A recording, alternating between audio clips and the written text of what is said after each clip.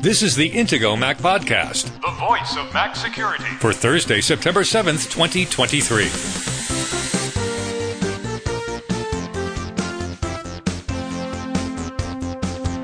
This week, we have a special episode featuring our roundup of 6 cool Mac features you may not know about, and an overview of SMS, the venerable messaging service, how and why SMS is still used, and why it's not going anywhere. Now, here are the hosts of the Intego Mac Podcast, veteran Mac journalist Kirk McElhearn, and Intego's chief security analyst, Josh Long.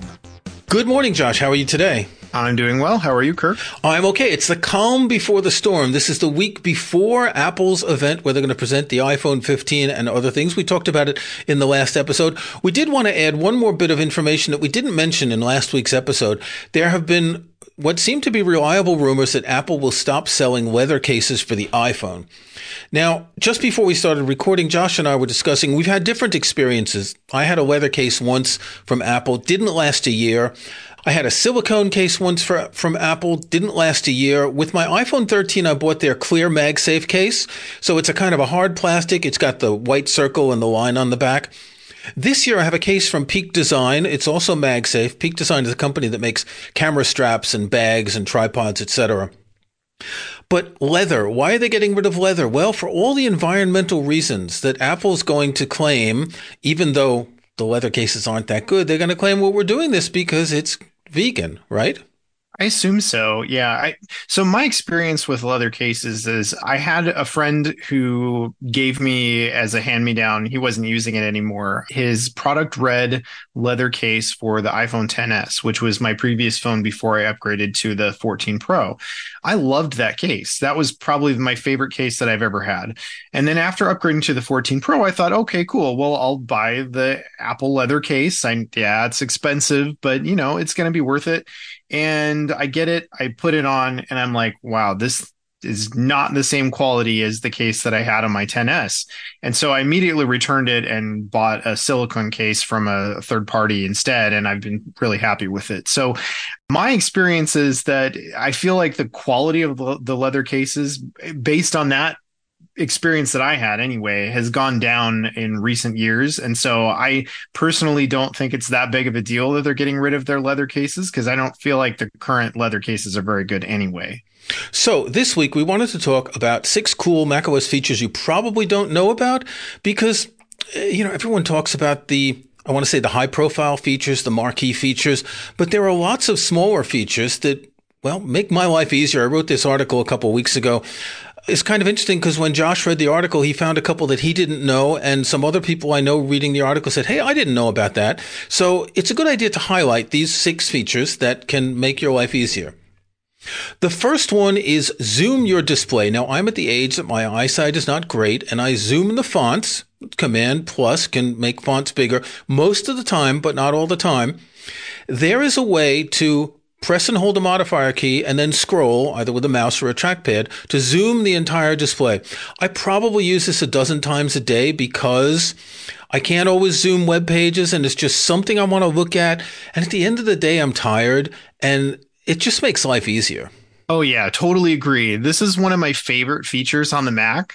I have an Apple Magic Mouse, and being able to just hold control and scroll on, slide my finger up the Magic Mouse and zoom in on something is so useful. I also use this like multiple times a day for sure. So definitely a feature that I strongly recommend. This can also be really useful if you're giving a presentation too, because sometimes something in your presentation might be kind of small, might be difficult for people on the other end of the room to read. And guess what? You can do this even if your Mac is connected to a projector or something. So you can help people in the back of the room see some little thing that you're trying to point out too, which is super useful. Okay, so there's a feature that you didn't know about. And in fact, it was the impetus for this article. You said, wow, are there any other cool features that I don't know about? It's using background sounds on the Mac to provide ambience. My background sound is either the quiet of the farm fields around me and the chirping birds, or music, right? Music in the background is good. But you can put things like rain sounds and ocean and streams and white noise. And a lot of people like to do this because it is a way to sort of zoom out of all the rest of the noise around you. If you're in a noisy environment, or if you want to put headphones on and not listen to music, then this is really useful. This is one that I had absolutely no idea existed. I'd never heard of this before. And you'll notice, by the way, that some of these things that we're pointing out here are in the accessibility settings. So there are some specific reasons why you might want some of these things. Apple says for this particular feature, the background sounds, it says plays background sounds to mask unwanted environmental noise. These sounds can minimize distractions and help you focus, calm, or rest. So could be kind of useful. I've never tried this, but kind of clever. Yeah. If maybe you're not the person who likes listening to music, maybe you don't, there's not some particular bit of music that you enjoy listening to help you relax. And maybe some of these calming sounds, you don't necessarily need to go download an iPhone app for that. You can have those built into your Mac. Decades ago, I had a 1-hour CD of bird songs in a forest, and it was just so wonderful. I would just put this on every now and then. It was so great. I didn't live in a rural area, I lived in a town at the time. I really do like this stuff. Now, I think the sounds that are built into the Mac are kind of fake, but if you have an Apple Music subscription or Spotify or any other streaming service, look for nature sounds, and you'll find a whole lot of sounds that are, much more interesting. And you'll find, if you go on YouTube, you'll find like 8-hour nature sound videos that you can play in the background as well. So here's a feature that I have been using for, I want to say, almost as long as I've been using Macs. I remember the first dictation software I bought, which was called Via Voice by IBM. It was what was called a discrete dictation system. You had to say each word one at a time with spaces. It was really rudimentary. You couldn't say phrases. You couldn't punctuate. It was really slow. But I've always been interested in this, particularly because back in the day, I worked as a translator for many years, and I had to churn out lots of stuff, and it wasn't interesting stuff. And dictation was a good way to do this without struggling, without the stress of typing, right? I use it a lot. Apple's dictation has gotten a lot better. A few years ago, Dragon, the company that makes Naturally Speaking, stopped providing a macOS app, and Apple, which I think uses Dragon's technology for this. I know that Dragon powers Siri. They built in a really good dictation feature into the Mac, into iOS and iPadOS. Now, iOS and iPadOS have an enhanced dictation feature where you can dictate and type, which means that you dictate a few words, you type a few, you keep dictating. If you do that on the Mac, once you start typing, it cancels the dictation. But with macOS Sonoma, you're going to get that new dictation software. I use this for my work. Sometimes I'm just sitting back with my arms crossed, talking into a microphone, dictating a few paragraphs of an article, which is a rough draft, and there are mistakes. It's 95% accurate, but it's such a relaxing way to work. I have not personally used this on the Mac, but I use this all the time. Voice dictation is super helpful on my iPhone. That's where I usually use this feature. And it's mostly when I'm like writing a text message or something. Again, if it's something that doesn't really need to be proofread or corrected or anything like that afterward. Sometimes I even use this on my Apple Watch, although the problem there is it's much more difficult to correct errors if you do need to correct something. So, but I use this a lot on the iPhone, and I can definitely see why some people might want to use this on the Mac. I don't remember. There was some weird reason that I turned this off on the Mac, but maybe I'll consider turning it back on because I think this could actually be kind of useful for me too. It's really important on the iPhone because of the tiny keyboard and the fact that it's not a keyboard with keys, right? You don't get the feedback. I touch type and I can type pretty quickly, about 80 words per minute, but I still find it more relaxing to dictate and it's freer. You have to learn to dictate. It's a skill that you have to learn, but it's really useful. Yeah, and it's really not that difficult either because you can just add things in like comma, period, open quote, close quote. It will add all those things in for you. So you just speak the punctuation that you want, and Apple does a really good job of interpreting that. I'll put a link in the show notes to an article I wrote for Tidbits a few years ago about how to dictate, about the process, about the kind of things you need to know. Basically, you need to speak like a newsreader on network television, not too fast, enunciating clearly. Anyway, check out that article. It's useful. Number 4 is flash the screen when an alert sound occurs. Sometimes I do like loud music. listening to some live Grateful Dead concerts. And if there's an alert on my Mac and I click something and it's not working, I don't hear the little alert beep, right? Because the alert sounds come out of my iMac, not out of my stereo that the music comes out of. So there's an option, again, in the accessibility settings to flash the screen when an alert sound occurs. Basically, screen just does a quick white flash.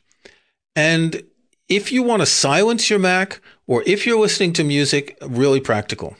This is something that I knew existed on the iPhone, and I don't think I was really aware that this was also on the Mac, but it does make sense too. And I think, again, the reason why this is under accessibility is because, for example, maybe you're hard of hearing, and so you may not necessarily hear those alert sounds. And so I think that's why this kind of gets buried into accessibility. But this can be really helpful if, for example, you tend to have your volume down really low. Maybe you're, in a lot of meetings and you don't want background noises like, email alerts and things like that coming in and interrupting your meetings. So maybe you have your volume turned down really low or muted a lot of the time. And this can be really helpful in that scenario too. Okay, shake the mouse pointer to locate it. And this is another accessibility feature.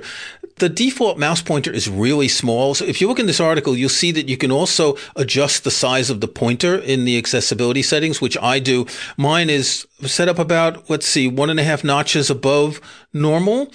But sometimes your pointer is against something that's really busy and you can't find it. You just shake your mouse and it gets really big, gets like a couple inches big, and then it shrinks down again. If you have multiple displays too, that can make it even more difficult to find this tiny cursor somewhere on your screen. And so I've found this to be helpful. I use this feature, and you suggested in your article that you might want to experiment with just increasing the cursor size. And that's not really something that I'd ever really thought of doing, and I didn't think I would like it, but I did increase it just a little bit, and I ended up leaving it that way. I really liked it. Yeah, I've been doing that for as long as I've been able to do that. In fact, I probably had some sort of extension on macOS 9 that allowed me to do that back in the day. Yeah. The final one, and this is kind of interesting because there are security and privacy implications to this. It's unlock your Mac with your Apple Watch. We've probably discussed this in the past. This has been part of macOS and watchOS for several years. I have an iMac with Touch ID. I have a MacBook Air with Touch ID. But before that, it's really hassle. Type the password each time. And especially if you have a long, secure password, it's a real hassle. So if you unlock with the Apple Watch, now you have to have two-factor authentication turned on. Both devices have to be signed into the same Apple ID. And you press any key on the keyboard and boom, the Mac wakes up. But there's a problem. You see, the reason I turned it off on my iMac is because my home office is on the ground floor and the master bedroom is just above it. And a couple of times I got notifications on my watch that my iMac was being unlocked when I was upstairs in the bedroom. I've got cats. A cat can walk on a keyboard, and if the watch is close enough, it'll unlock the Mac. Now, I'm not worried that the cats are going to access my bank account. But if you are in a situation, imagine you're in an office and you step away and you lock your Mac and your Mac is set to unlock with your watch. You step away and someone can tap the keyboard. If you're within 30 feet or so, it can unlock. So useful, but careful. Exactly. Yeah. And that's exactly why I don't use this feature. But you don't have cats. No, I don't have cats. No, but I'm uncomfortable with the idea that if I'm somewhere in the vicinity of my MacBook, I might not actually be able to see my MacBook. It might be in the next room, and I'm just close enough that it's going to unlock if somebody else were to walk up to it. I don't have too many personal concerns about this, but if I were in an office environment where I might not necessarily trust all of my coworkers, I definitely would not want to use that functionality in that scenario. Or if you're staying in a hotel and the evil maid comes in and you're in the other room doing something and boom. Now you do get a notification on your watch. You get haptic feedback and it will warn you, but it's just not a good idea. It gives you a little tap on the wrist, but yeah, you may not necessarily notice it, or you might even assume that that's some other alert. And so you just don't really pay attention to it. So it's something to be aware of, but it can be useful in certain scenarios. Okay. We're going to take a break. When we come back, we're going to take a deep dive into SMS, how it works, why it's insecure, and why we still need to use it. Protecting your online security and privacy has never been more important than it is today. Intego has been proudly protecting Mac users for over 25 years, and our latest Mac Protection Suite includes the tools you need to stay protected. Indigo's Mac Premium Bundle X9 includes Virus Barrier, the world's best Mac anti-malware protection. Net Barrier, powerful inbound and outbound firewall security. Personal Backup, to keep your important files safe from ransomware. And much more to help protect, secure, and organize your Mac. Best of all, it's compatible with macOS Ventura and the latest Apple Silicon Macs. Download the free trial of Mac Premium Bundle X9 from Intego.com today. When you're ready to buy, Intego Mac Podcast listeners can get a special discount by using the link in this episode's show notes at podcast.intego.com. That's podcast.intego.com. And click on this episode to find the special discount link exclusively for Intego Mac Podcast listeners.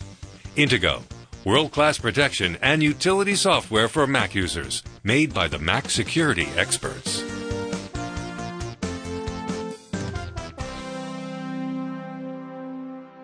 Okay, a few episodes ago, we had a brief discussion about SMS, and that prompted Josh and I to consider an article discussing SMS in more depth. And we want to talk about that because, well, SMS is kind of the default way of messaging, and it was for a long time, and a lot of people still think it is.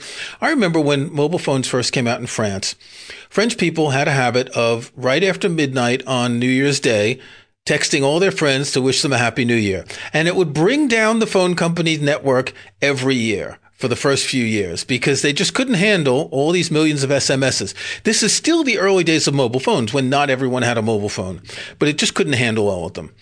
SMS is cool. You can send a quick message to someone. You can get a 6-digit code to log into a website. You can connect to anyone. They don't have to have a specific app. But of course, that's part of its weakness, isn't it? Well, yeah, it can be a pro. You know, as you say, it doesn't really matter what phone you're using. Any phone, even an old flip phone, it doesn't have to be a smartphone. Anybody can send an SMS. You can also have, there's a lot of automated systems that will send a text message alert. Again, you can have any phone, any cellular phone can receive an SMS text message. So it's convenient from that perspective. But the big drawback of SMS is that it was not designed with security in mind. There is no security whatsoever when sending an SMS text message. So wherever the source is, it has to go through a variety of places to eventually get to you, right? It's got to go through your cellular network. It's got to go through your cell towers and so forth. And once it finally gets to you, you just hope and assume that it probably has not been modified somewhere along the way.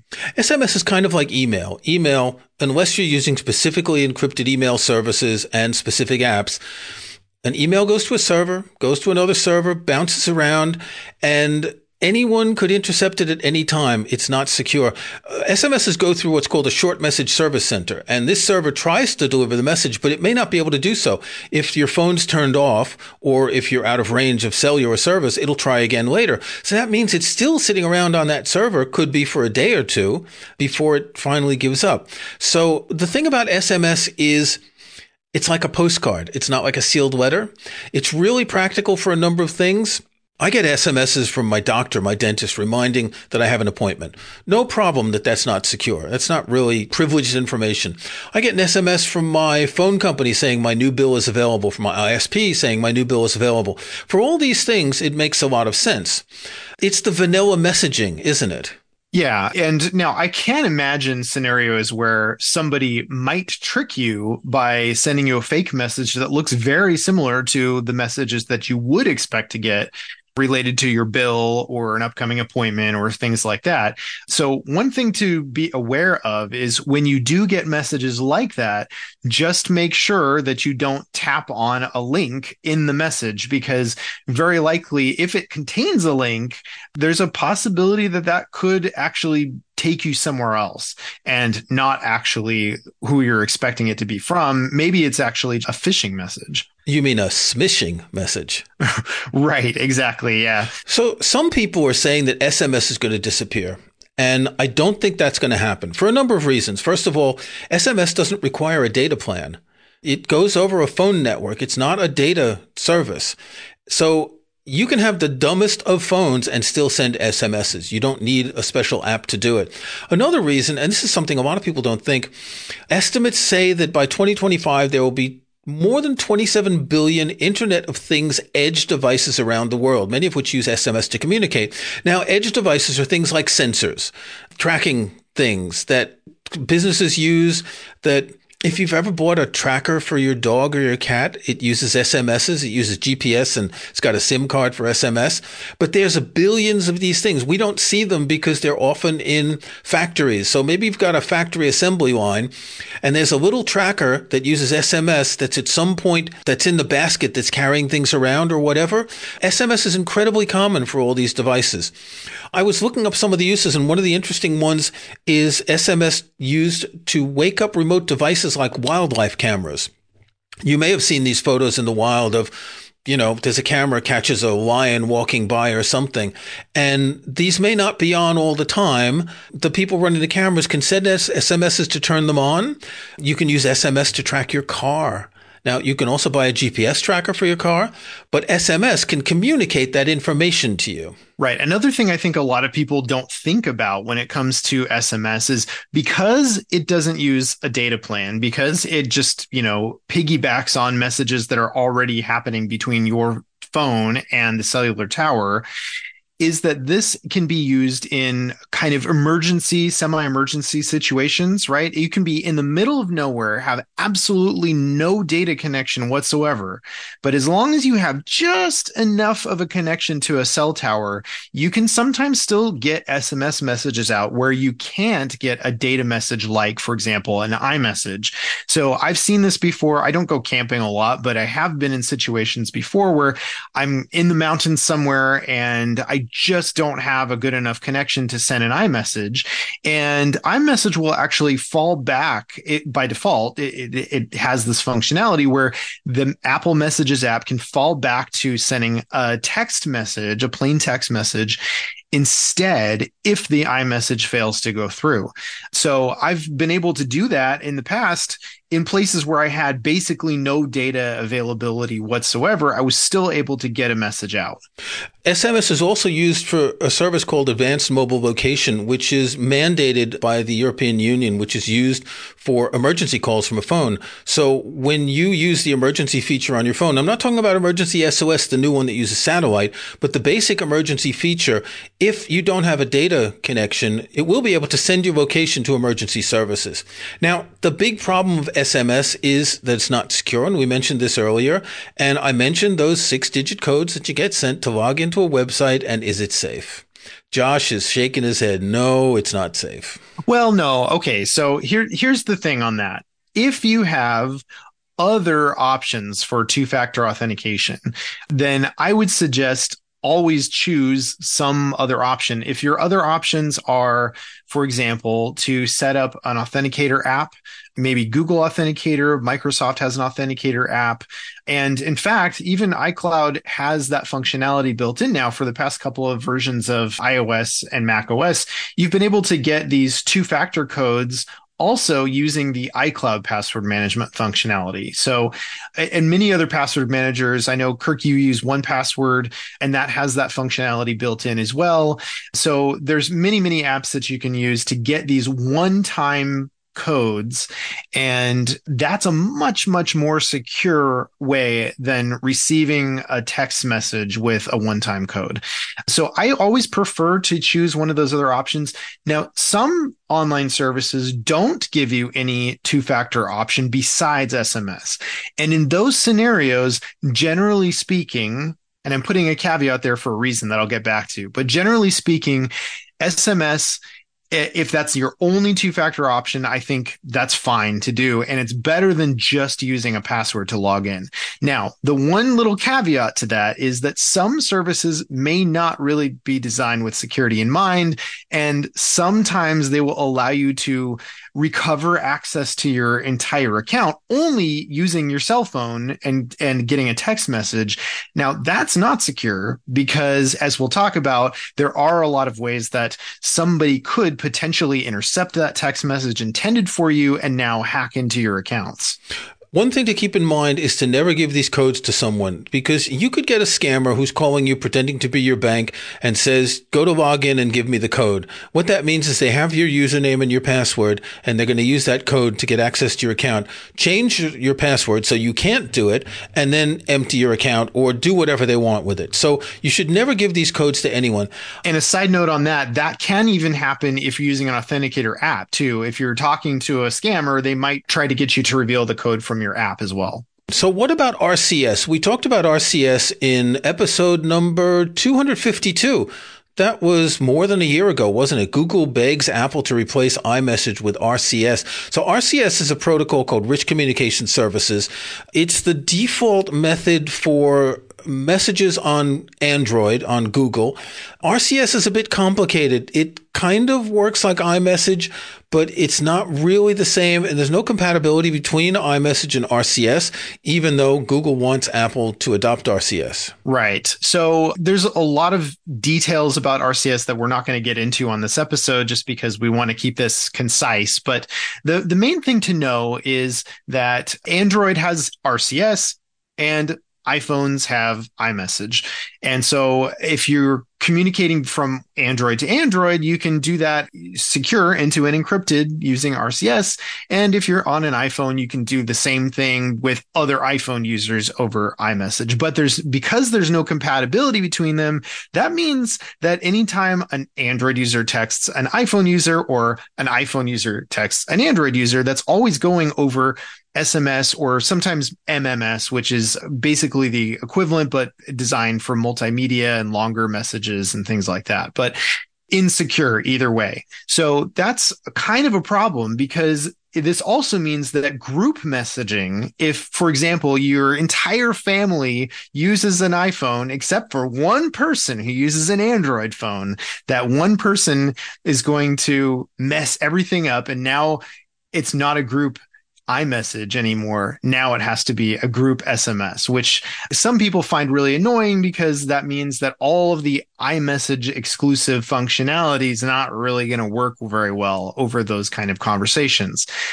So what I think that Apple could do, and I don't think I had this perspective back over a year ago when we originally talked about RCS, but as I've been thinking about this recently, I think that it actually probably would be in everyone's best interest for Apple to implement RCS, not as a replacement for iMessage, but specifically for those use cases. So being able to send it can still even have the green bubbles. Right? Everyone complains like when they get a green bubble, right? When they're texting somebody, that means, it's an Android user, right? I don't know why people get so upset about this, but yeah, Apple can still use the green bubbles. Even if they implemented RCS, they can still have green bubbles to indicate that you're not getting all of the extra functionality of iMessage, but still have that be a secure into an encrypted communication. So I actually think that it would be nice for Apple to implement RCS just for that reason. Apple claims to be the company that's all about privacy, right? So why wouldn't they want your communications with everybody to be private and secure? Okay. I don't think SMS is going away anytime soon. As I mentioned, all the IoT edge devices using it, all of the reasons why it works without a data connection and it's easy to send. So SMS is here forever. It's not encrypted, so don't send any sensitive information via SMS. And just be aware of the pros and cons of using SMS. Next week, what are we going to talk about, Josh? Well, I'm pretty sure that we're going to be talking about the Apple event and all the things that Apple has announced, because we're going to be recording just after September 12th, right after the Apple event. So there's going to be a lot of new information about the latest iPhones, and we'll see what else. Okay, until next week, Josh, stay secure. All right, stay secure. Thanks for listening to the Intego Mac Podcast, the voice of Mac security, with your hosts Kirk McElhearn and Josh Long. To get every weekly episode, be sure to follow us in Apple Podcasts or subscribe in your favorite podcast app. And if you can, leave a rating, a like, or a review. Links to topics and information mentioned in the podcast can be found in the show notes for the episode at podcast.intego.com. The Intego website is also where to find details on the full line of Intego security and utility software. Intego.com.